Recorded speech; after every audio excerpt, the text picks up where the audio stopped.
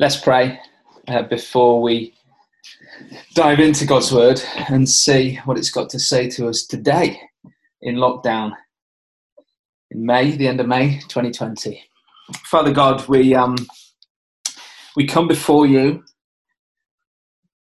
Thank you that you're our Father God. You've made that certain through the work of the Lord Jesus.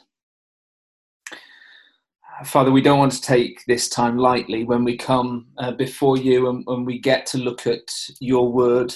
And Father, we trust that your word is from you. It's your very spoken word written down by human authors. And Father, we know that it speaks today because you promise in your word that you'll take it by your spirit and you'll impart it into our hearts, and you'll do what you have to do to us all in our different situations and circumstances. So please, would you give us hearts that accept and are ready not just to listen to your word, but to do what your word says, to act on the Spirit's work in our hearts. Please, Lord, would you do whatever you have to do to get us to this point now where we accept your word and do it. We ask in Jesus' name. Amen. Well, here we go. A faith that lives. There's the series title. If you've been a part of this for a long time, great to hear Ros say what James has been doing. She's enjoyed getting into James and trying to grapple with some of the truths of God's word and looking at James in particular. If you've journeyed with us, you'll know that we're looking at a faith that lives. I wonder if you feel alive today. Of course, it's a stupid question because you're living. If you're hearing this, watching this, you're alive. Of course you are. But I wonder if you really feel alive. I wonder if today's been a good day where you've just thought, yes, this is what it means to really live. This is living. I remember being a young lad and a couple of boys who looked after me, who discipled me, who helped me understand Jesus. I was quite far off at the time, but the boys, and one lad in particular, he sent me a note one day, and he said, Lanks, your life, it's a priceless treasure, and it's wedged between two eternities. There I am, wedged between two eternities that have always been and will always will be. Your life is a priceless treasure, wedged between two eternities. What are you going to do with it? Are you going to really live? And remember that note. In fact, I've still got it. Are you really living? As I look in the mirror, as I see myself on this funny thing called Zoom, as I'm looking at myself now, I ask the question, am I really living? And James, in this part of his book, he dives into looking at faith, real faith, faith that lives in high-risk areas, and he goes for it. And you know, James, he doesn't hold his punches, does he? He's in there, and he's straightforward, and he's talking. It's like he's eyeballing you all the time. It's like he loves these people. So it's not a harsh word from James. It's of deep care and concern that they don't just hear God's word, but they're doers of it. Hopefully you've grasped James and you've understood James. Verse 18 of chapter 1, I think, is really important. He chose to give us birth through the word of truth, that we might be a kind of first fruits of all he created. That's the gateway to James. We've talked about that a long time over this series. Here we are, we've been born. If you're a Christian today, you've been born through the word of truth, and you've been given new life. The old has gone, the new has come. So James is talking about the Christian life, which faith enables it to live.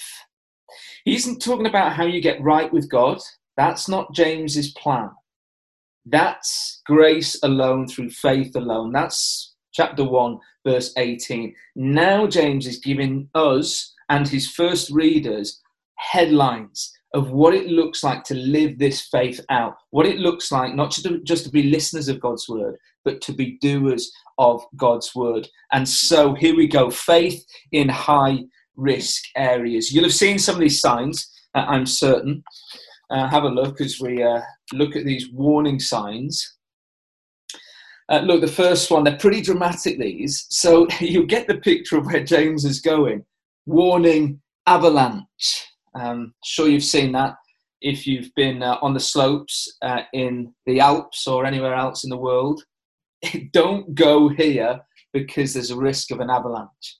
Danger, high voltage. Remember seeing those in electricity substations? Don't go anywhere near here. High voltage, chance of electrocution and therefore death. Warning, construction site, keep out. No trespassing. Don't come in here. It's not worth it. It's a key warning because your life is at risk. Look, you see with James, he's not that dramatic. I chose to pull out the key warning signs that I could find. James isn't saying here, whoa, look at these big things, but it's more subtle. But they have the same effect, that they could lead the believer or someone who has trusted Jesus away if they do no longer trust in him. And there's three key areas that James wants to help us address in our life today, and help the first readers of his book address today.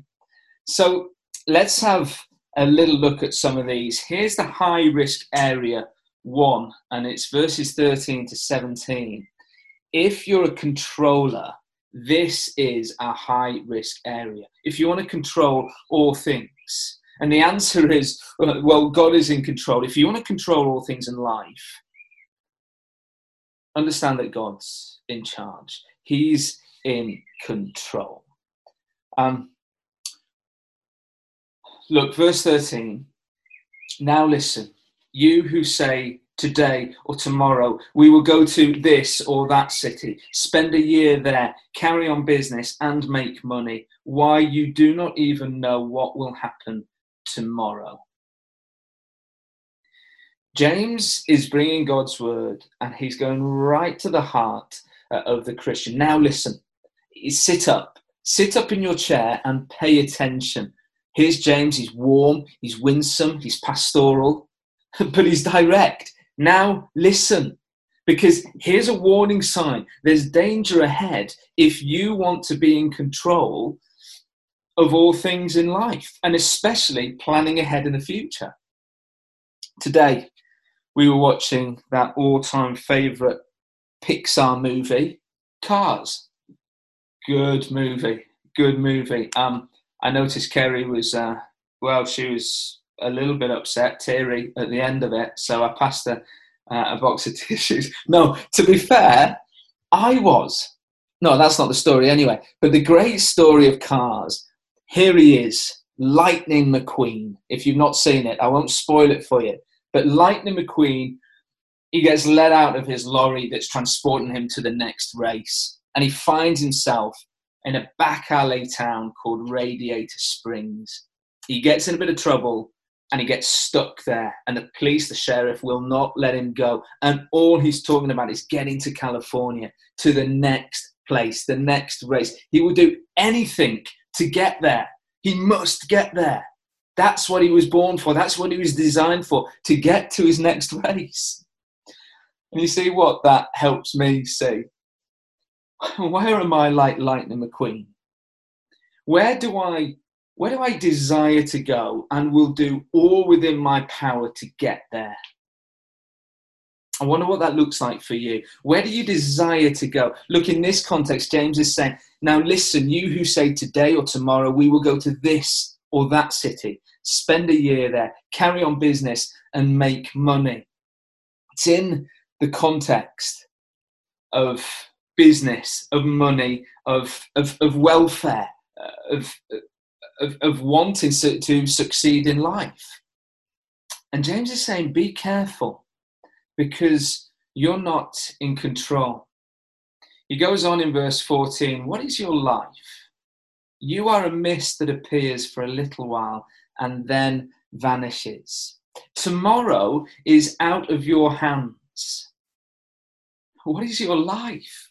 James, the hard-hitting speaker, Sit down. Well, sit up. Now sit down and listen to this. What is your life? In case you forget, what is your life? You're a mist, like a cloud that appears for a little while and then vanishes. Look, and your mind's going there. I'm sure it's going there. Those magnificent summer days, you've done it. Maybe you do with your children now if you have children. You're lying down on the picnic mat and you're looking up at the sky and there's lovely fluffy white clouds. And perhaps you don't even need children to do this. And you see some big bulging clouds and you go, oh, come on, let's try and make shapes out of them. You've done it. It's just great fun to do. There it is, look. It's a dragon. Can you not see it? Look, there's its head. It's actually breathing smoke. Look, there's the fire. Can you see the wings? It's a dragon. No, it's a pig. It's definitely a pig. Look, you can see it snap. You've done it. And then there's a mob. No, look. And then you can't even see the dragon that you first saw. And your friend can't even see the pig that he saw. And your child can't even see the butterfly that they saw from the same cloud because it's moving and the shape changes. And then 10 minutes later, you look up and the cloud's nowhere to be seen again. See what James is saying? Oh my, this is life. You're a mist that appears for a little while and then vanishes. See if my life was a marathon, if your life was a marathon. 26 miles a marathon is, 26.1 miles. I wonder where you'd put yourself on the marathon time frame. 42 years of age, what's that? If it's 70 years and 10, I'm about miles 15, 16. That's if I get through to 70 years old. But I do not know. I just don't. For all God knows, I could be on the finishing straight. I could be close to the tape, finishing my race, finishing my marathon. I do not know. And be careful here. James isn't saying don't make plans. You get that? Please get that. James is saying be careful how you make plans. Of course, it's good to make plans and invest and think about places to go and think about how we're going to invest our money. Of course, James isn't saying don't make plans. Look in verse 15. James continues, instead you ought to say, if it is the Lord's will, we will live and do this or do that. James is simply saying, submit. Do you know what this looks like as a Christian now? He's done everything to win you back. He sent his son to win you back. Now, you've submitted once. Keep submitting to him. Keep submitting to the work of God in your life. Look, Lord, if you will.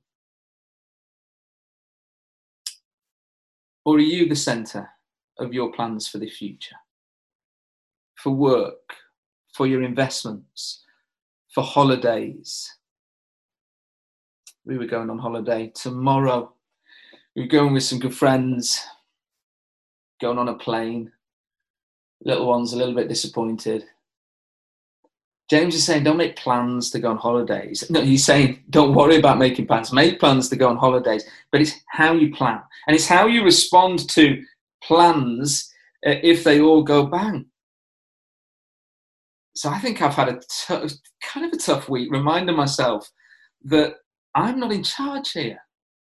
I'm not in control. Submit to him. Your plan's best. We're not getting on that plane tomorrow. It's hard, but it's good. It's good that I do that. James goes on, don't boast or arrogantly presume that this is yours by right. Don't do it. Verse 16 says, it's great if you've got your Bible open and following. Do please.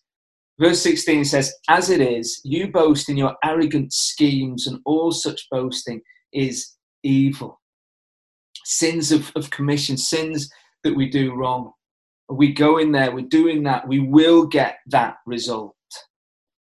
We're all at risk at presuming we have a right to things. I know I am.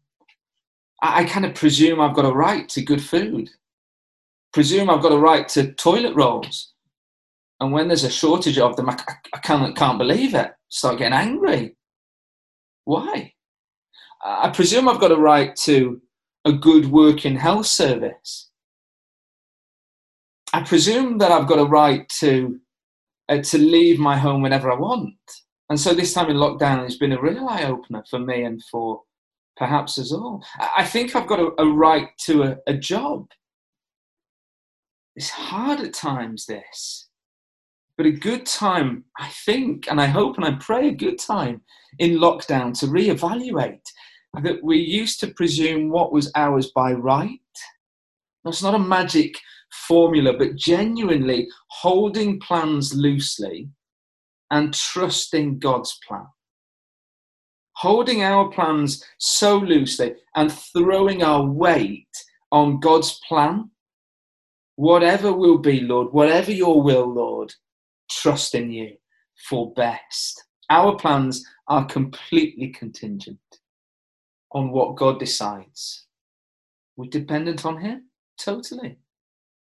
And in verse 17, he wraps this section up. If anyone then knows the good they ought to do and doesn't do it, it is sin for them. Look, the good we ought to do is trust in a sovereign God who will do what is best for us. So if you're a controller, and we all are, so hopefully this is a good message from James to us. Remember, you are not in control. God is. If the Lord wills. How do I stop wanting to control, wanting that control? And some people say, well, just make Jesus the center of life. And that's not a good answer, I don't think. Rather, admit and acknowledge that he is the center of all things. He holds all things together, the Lord Jesus. So just acknowledge that.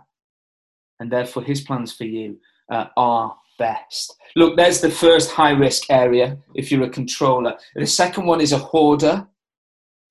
Look at these words. There's the second one, chapter 5, verses 1 to 6. If you're a hoarder, if you hold on to things. Let me read a little bit from this. I'll read verses 1 to 6 of chapter 5. Follow, please, if you've got a Bible. Now listen, you rich people. Weep and wail because of the misery that is coming on you. Your wealth has rotted and moths have eaten your clothes. Your gold and silver are corroded. Their corrosion will testify against you and eat your flesh like fire. You have hoarded wealth in the last days. Look, the wages you failed to pay the workers who mowed your fields are crying out against you. The cries of the harvesters have reached the ears of the Lord Almighty. You have lived on earth in luxury and self-indulgence. You have fattened yourselves in the day of slaughter. You have condemned and murdered the innocent one who was not opposing you. James changes his language here. It's in the context of the wealthy, the powerful. They're probably now at this stage, they're probably not Christians who James is aiming his conversation at. They maybe were trusting, but now they've gone their own way. And they're oppressing the poor. This is what they've actually done. James doesn't address them as brothers or sisters. And there's no call to repent. He's just saying, this is what's happened. Look at the state of what you've done. Yet, obviously, James wants Christians to hear the judgment and be wary, not to be envious, but recognize the danger, see the warning sign. They're addressed as rich because they have money, not because they just have money. Again, it's like our plans. So James addresses them as rich, not just because they have lots of money, but because they love it. And then for three reasons, I think it's important to pull out. Let's just go quickly on these. Look, first thing, hoarding and wasteful. Here are the people that have money, but they're hoarders and wasteful with it. They pursue wealth for its own sake, and that is ungodly. James uses those words in verse 2. Your wealth is rotted. Moths have eaten your clothes. Your gold and silver are corroded. James is saying that your unused wealth testifies against you. Big questions for us here. Do we need the things that we acquire? Do we use the things we have? Can we give away what we have when we don't need it? I really think James is holding up the mirror to us today and saying, be wary that we don't fall into the trap of these who perhaps were following the Lord Jesus, but now are such a long way from it. James doesn't even call them as brothers and sisters. We don't really know the details about them. Second, he goes in verse 5, you've lived on earth in luxury and self-indulgence. Look, there's extravagance, luxurious items, self-indulgent. Big questions for us. This isn't talking about bank balances. It's talking about what we do with the money that we have. It's not talking about how much money you earn being right or wrong. It's what you do with the money that you have. Do we have more than we need?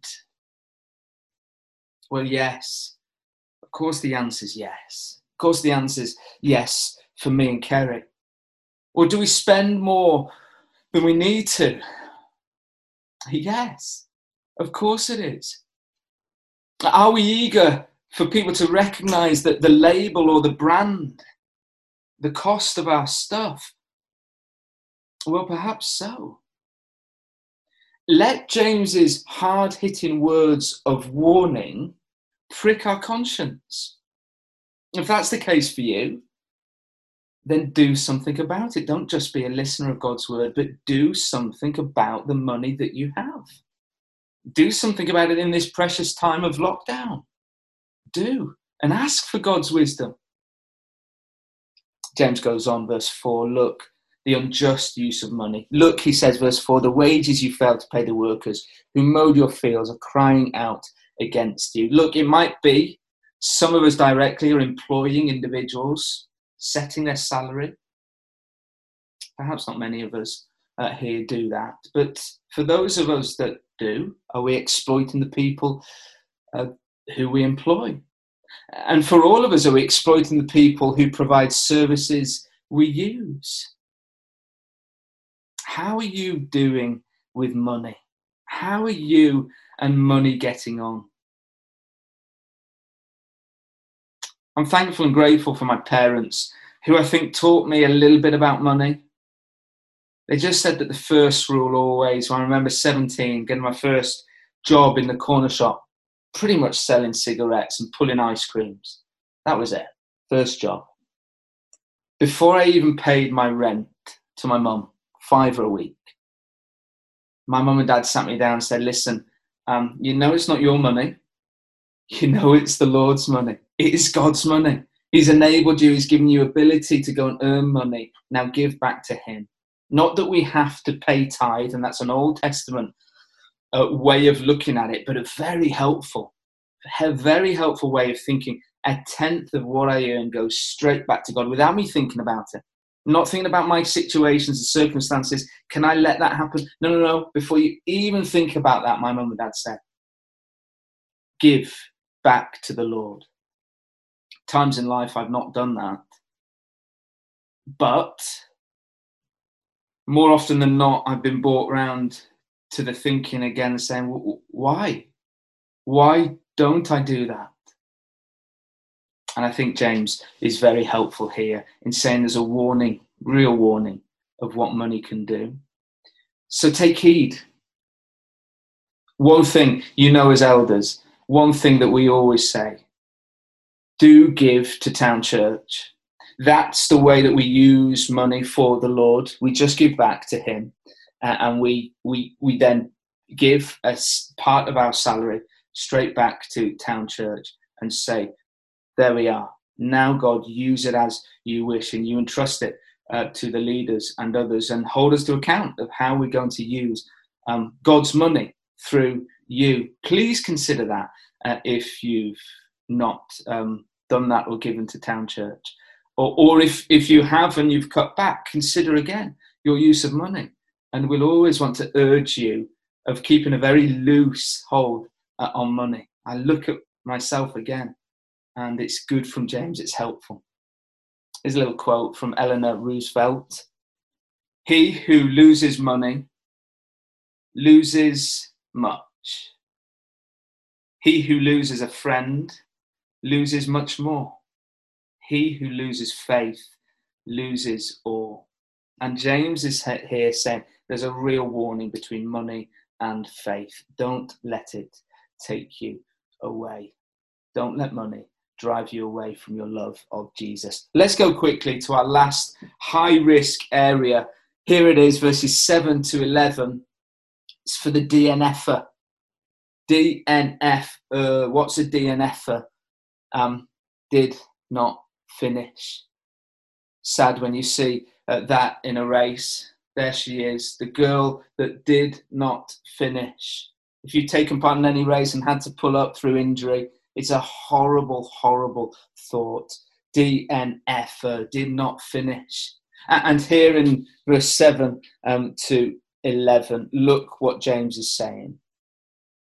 He's saying, the Lord's coming. Will you be patient and will you persevere? Two words that we see often in these verses. Will you be patient and will you persevere? What's the risk? The risk is that you might not finish. The risk is that we don't wait patiently. We don't persevere. We take things into our own hands. We forget that God is in control. So we arrogantly plan. We don't acknowledge that all we have is God's, and so we hoard our wealth and we accrue more. And James is saying, be patient. The Lord is coming. Look, like a farmer. See there, verse 7? See how the farmer waits for the land to yield its valuable crop, patiently waiting for the autumn and spring rains, the most important rains, the first rain and the last rain. Look like the prophets. You see there in verse, I am sorry, I've not noted that down, but I will find it there. Verse 10, brothers and sisters, as an example of patience in the face of suffering, take the prophets who spoke in the name of the Lord. Look how they were patient. Look how they persevered in really tough times. And then also look at Job. Pick out Job's story. You've heard of Job's perseverance, verse 11, and you have seen what the Lord finally brought about. The Lord is full of compassion and full of mercy. In the face of persecution, James is writing to these Christians. In the face of suffering, he's saying, be patient. Don't take things into your own hands and go, go, go, go. Don't. Harder being a Christian, harder standing for Jesus. Yes, it is. But be patient and persevere. And as you wait, you see some words there. Don't grumble. Don't grumble against each other. Don't do it. Don't talk about each other. Don't do it. Be patient and persevere. Persevere to the very, very end. I don't know what you need to hear from God tonight, all of it, of course, because it's God's word, but I don't know where the Spirit then pricks a conscience with you. Perhaps you don't even trust the Lord Jesus. Tonight is a good night to trust the Lord Jesus, to give you new birth and then to really live through faith, to really live. If you've been a Christian 10, 20, 30 years, here are the warning signs. Here are the warning signs from James. Don't be a controller. You've got the power not to be through the Spirit in you. God is in control. Don't be a hoarder of wealth. God knows, and there's a warning in that. Don't be a DNFer. God is coming. Finish with patience and perseverance. Let me say a quick prayer and then we'll sing. We'll sing a great song. My hope is built on nothing less. And we're going to sing that just after I pray. Father, please do what you have to do in our own hearts and lives, that we just wouldn't be listeners of your word, but would be doers. Please, Lord, move, provoke, probe us, convict us, comfort us too, encourage us that we've got the Lord Jesus. And we ask this in his name. Amen.